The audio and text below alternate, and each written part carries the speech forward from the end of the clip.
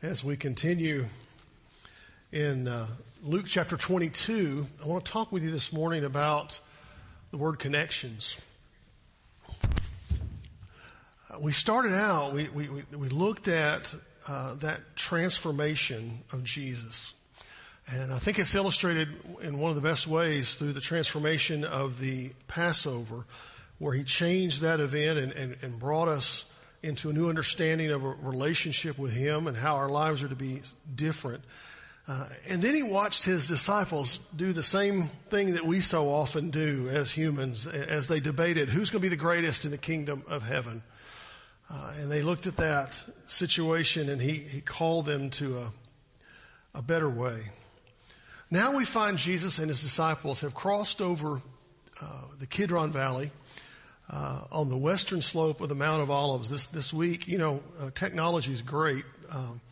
And this week on my different storage file folders, all that kind of stuff, it kept popping up, reminders this week of different times I've had the opportunity to be in Jerusalem and to be at the Kidron Valley and to look at those places. And I was reminded at the proximity of where this scene happens, how close it was to the temple itself, just a short walk from the eastern gates of the city, nestled down into the bottom of this valley, olive trees and olive press in the middle. But it was also a place where travelers would often camp because of cost, because of proximity. And it was in this place that Jesus reminds us of the importance of our connections and the way we live our lives. And so I want to read the passage in Luke chapter 22 before we look at just 5 quick things this morning before we finish up. Look at verse 39.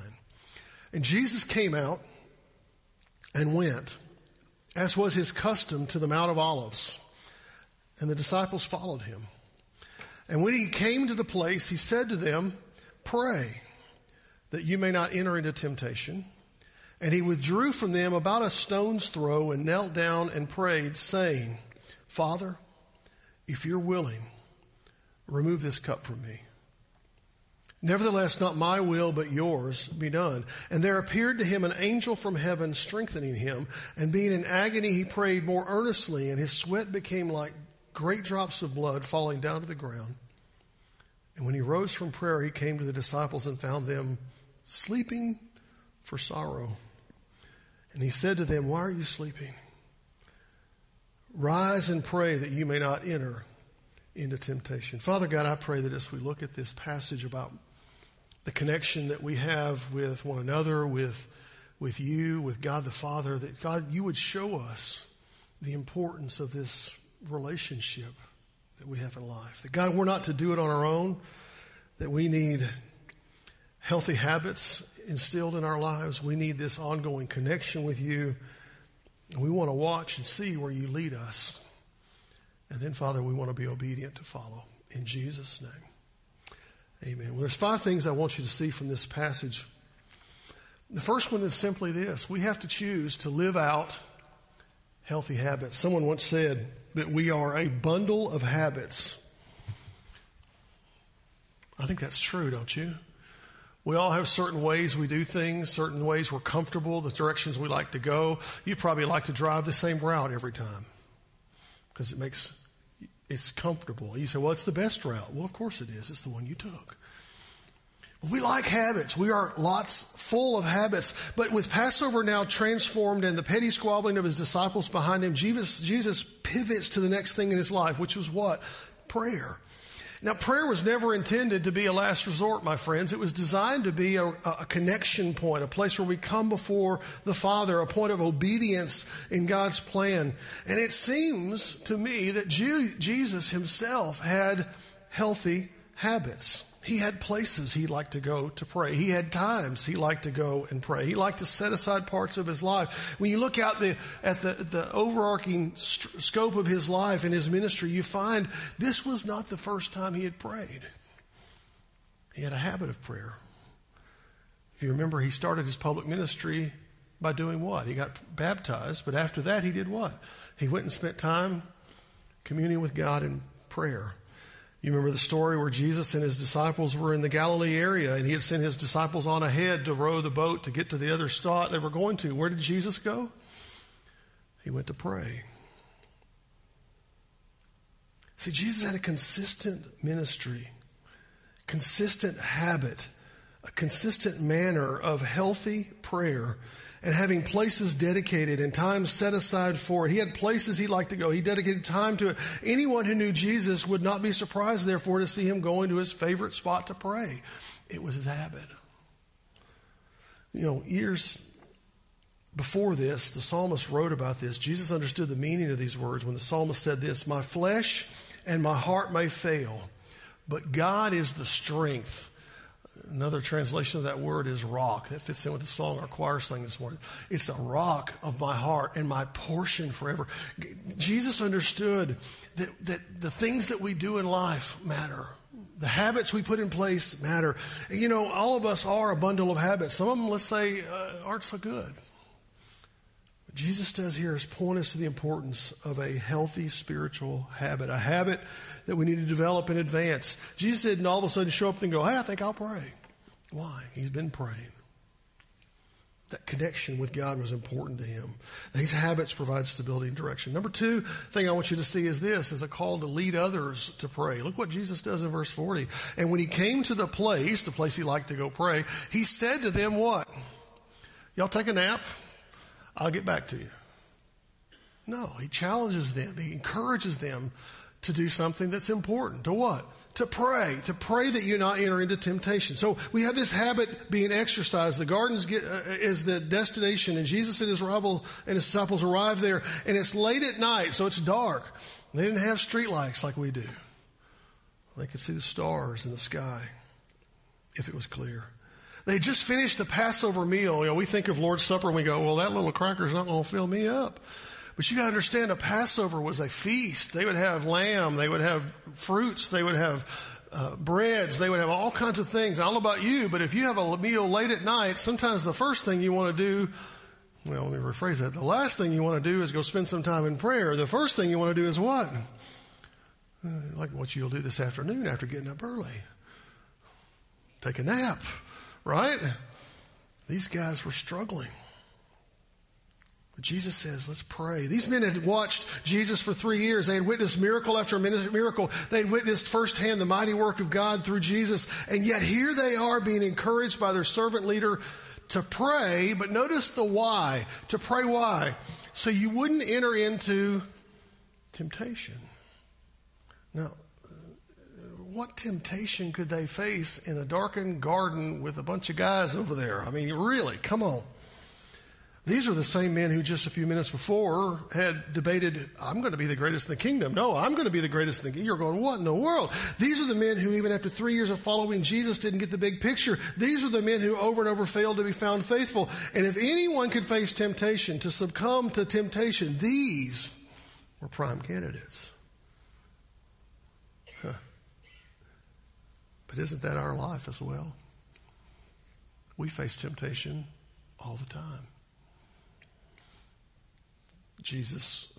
God through Paul reminded the church at Corinth, he says, "No temptation is overtaking you that's not common to man. God is faithful. He will not let you be tempted above your ability, but the temptation he will provide a way of escape that you can endure it." Let me tell you, spending time in prayer would set his disciples up for success. Guess who else spending time in prayer sets up for success?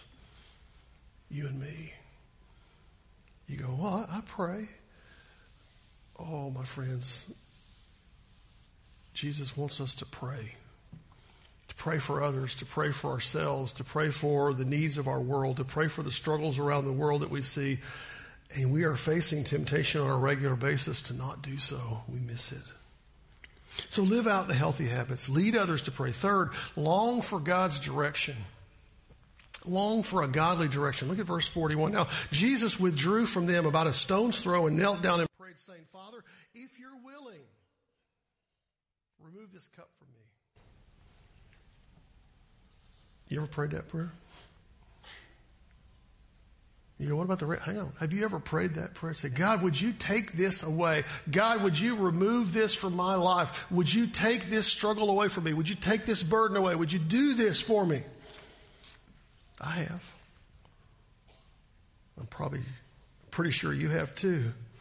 Jesus says, Father, if you're willing, remove this cup from me. Nevertheless, not my will, but yours be done. So he's following out his healthy habit. He calls his brothers, his followers to pray, and he says, I want your direction, God. Now, it would be easy for us to assume, since Jesus was God, this was just normal and easy.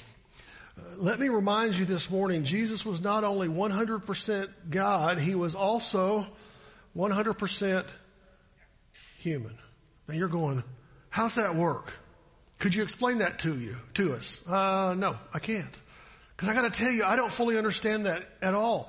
It doesn't make sense to me. But I also know that the scriptures tell me it's true, so it must be true. So I take it on faith that he was totally human, just like you and me. That means he struggled with sin. Not that he sinned. He struggled with temptation, just that as we do, though he never gave in to those. And what Jesus does here is a pivotal moment because he makes a renewed commitment that says, not my will, but yours. You think, Jesus surely didn't deal with that. Yeah, he did.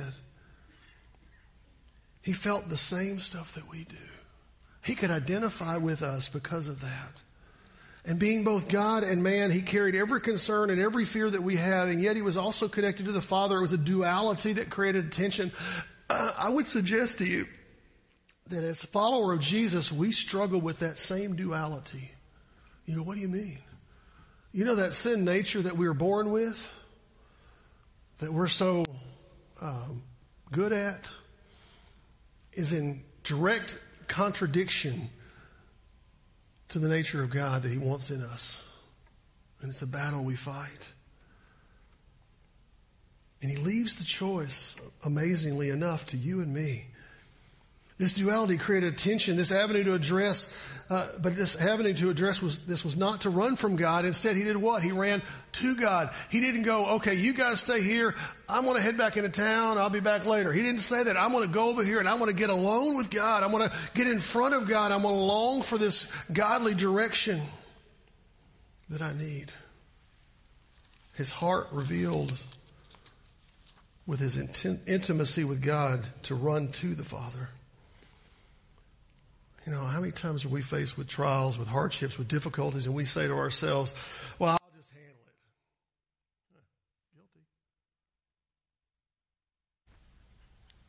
it. Guilty. Instead, we're called to what? Run to the Father. There's a great song, I'm sure, Harold, you've heard it, Run to the Father. It's an amazing song. I think of it and I go, man, that's what we need to be doing on a regular. So I run to him again and again and again. Because that's where we find the answers. Maybe we need to be reminded of the psalmist's words when he said this, be still and know that I'm God. Oh. Sometimes you just want to turn it all off, don't you? What are you going to do if you do? Be still and know that he's God. Be exalted among the nations, exalted in the earth. Jesus emulated for us the importance of running to the Father where we can find intimacy with him, to find his direction in our lives, to find communion with God, and a place that we find his direction and leading. Not the last resort, but the first step. Fourth thought about this connection. Lean on the Father. Oh, I don't need a father. I can take care of it myself. Really? Look what God does for his Son. There appeared to Jesus, to him, an angel from heaven, strengthening him. And being in agony, he prayed more earnestly, and his sweat became like drops great drops of blood falling down to the ground. Now, as Jesus got along with God, he discovers an angel from heaven comes to strengthen him. Who was this angel? Doesn't matter. The point is that God is going to support him because Jesus is leaning into him. Y'all with me? He says, I'm here. And in that moment of extreme need, he finds he's not alone. He's being attended to by an angel. Now, the word that's translated strengthening him is more than just supporting him physically. It's not just physical. It carries in the Greek the idea of making strong enough to face the coming confrontation. There's a word in literature that I think that in English that kind of carries the idea. It's the idea of steeling oneself for battle. That's not S-T-E-A-L. It's S-T-E-E-L. To steel yourself. I think there's an E on the end of it. To steel to get a backbone, to step up and stand into it because you know the next step is going to be hard. You know the next step is going to be difficult. The next moment is going to be way beyond your ability. And so you steel yourself, allowing the Father to work through you and to carry you through that moment because you can't do it on your own. Maybe that's the key to this. This connection that we desperately need. Is to learn to lean on God instead of lean on ourselves. With all of this, he still found himself in agony. He found himself in an intense moment where he would be physically and mentally abused by wicked people. And this intense pressure in his life became so great that he began to sweat drops of blood. You say, oh, that can't be true. That's a real medical condition that really happens for people who are under extreme emotional and physical stress. This can happen. It does happen, and it happened for Jesus. I think the call for Jesus again and for us as well is to remember the words of Moses when he said in Exodus, be strong and courageous. Do not fear or be in dread of them. Why? Because it is the Lord your God who goes with you. He will not leave you or forsake you. My friends, we live our lives so often separated from, I would even use the word divorced from God's presence. Even as followers of his, we say, I can do it. I don't think we have the clue until we get to the point where we say, God, I can't do it. He emulated that intimacy that we need. He leaned to the Father. No matter how difficult the road has ahead, how hard things are going to be, what's going to come, when we don't know, he's right there with us, leading us, and he closes the door behind us. Jesus leaned on the Father. Maybe we should do the same thing. And then verses 45 and 46, you see what could have been thought of as humorous if it wasn't so sad. Look at verse 45 and 46. And when he rose, Jesus rose from prayer, he came to the disciples and found them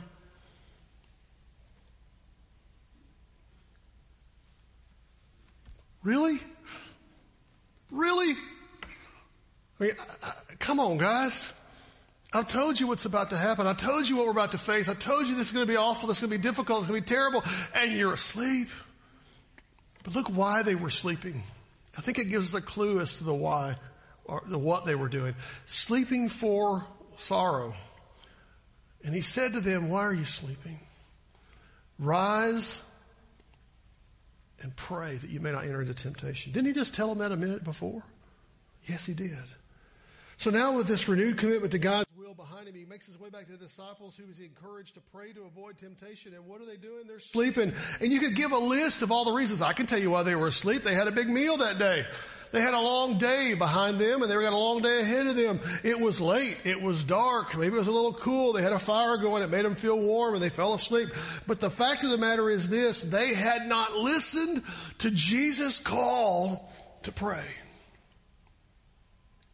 They napped. And their sorrow was a part of that.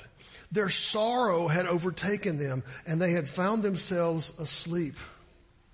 And Jesus found them.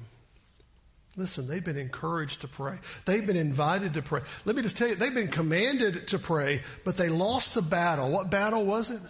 The battle of sorrow. I don't know about you, but sorrow is a burden that's sometimes hard to carry, isn't it? Sometimes when sorrow comes in our lives because of the loss of a loved one, the loss of friends, the loss of difficulties, the loss of freedoms, even we deal with sometimes in our world, and we say, I'll just go to sleep. We lose the battle. I think their minds were just struggling with what's coming. They were struggling with the reality, struggling with the things that were ahead. But I think it also shows us this, a lack of trust in the one who could give them the strength they needed to get through. They said, Jesus, you said God's got it, but, we're going to take care of it, and we're going to deal with it by taking a nap. Jesus says, wake up. Wake up. I think he's telling us, my friends, wake up, because the days are short, the times are hard, the world is not going in the direction that we would really like it to, is it? Wake up. I find it interesting. He says, rise up and pray. He didn't say kneel down and pray. He said, get up, go on. We're going to live, we're going to serve, we're going to minister, and we're going to pray as we do it. And he gives them a path forward with faithfulness and service. I think he gives us a path too. They're over in the Proverbs, the writer said this, commit your way to the Lord. Literally that means roll your way to the Lord. Roll it all to him. Trust in him. And he'll do what? He'll act. Again, we come back to that same struggle we have, don't we? Oh, I think I can handle it. I think I can do it. I think I can fix the problem. I can't. What Jesus calls his disciples to do, and he calls you and me to do, is to do this, to walk so close to him that we find the temptations become less and less and less. And as we have that connection with God, we find that happens and works. But let me ask you this, friends. Do you know for certain you have the connection? You go, well, I go to church. Didn't ask if you go to church. Well, I'm a nice person. Didn't ask if you were a nice person. I asked, have you met Christ? Because that's the connection that matters. That's the step that matters. That's the change in our lives that we all desperately need. And once we have that, then we got to keep on rolling with Jesus and praying and having connection with others and living a life of fellowship and service. What's holding you back from doing that? Father God, we thank you for the day you've given us to be together, to sing and to worship, and to look at this little prayer of Jesus that he says, not my will, but yours. God, let it be an example to us as followers that says, I'm going to trust God. I'm going to trust God with everything. The big things, the little things. And I'm going to stay in connection with his people and with God. We pray, God, for those who may need to make some type of decision this morning. Let them do that according to your will and your purpose. In Jesus' name.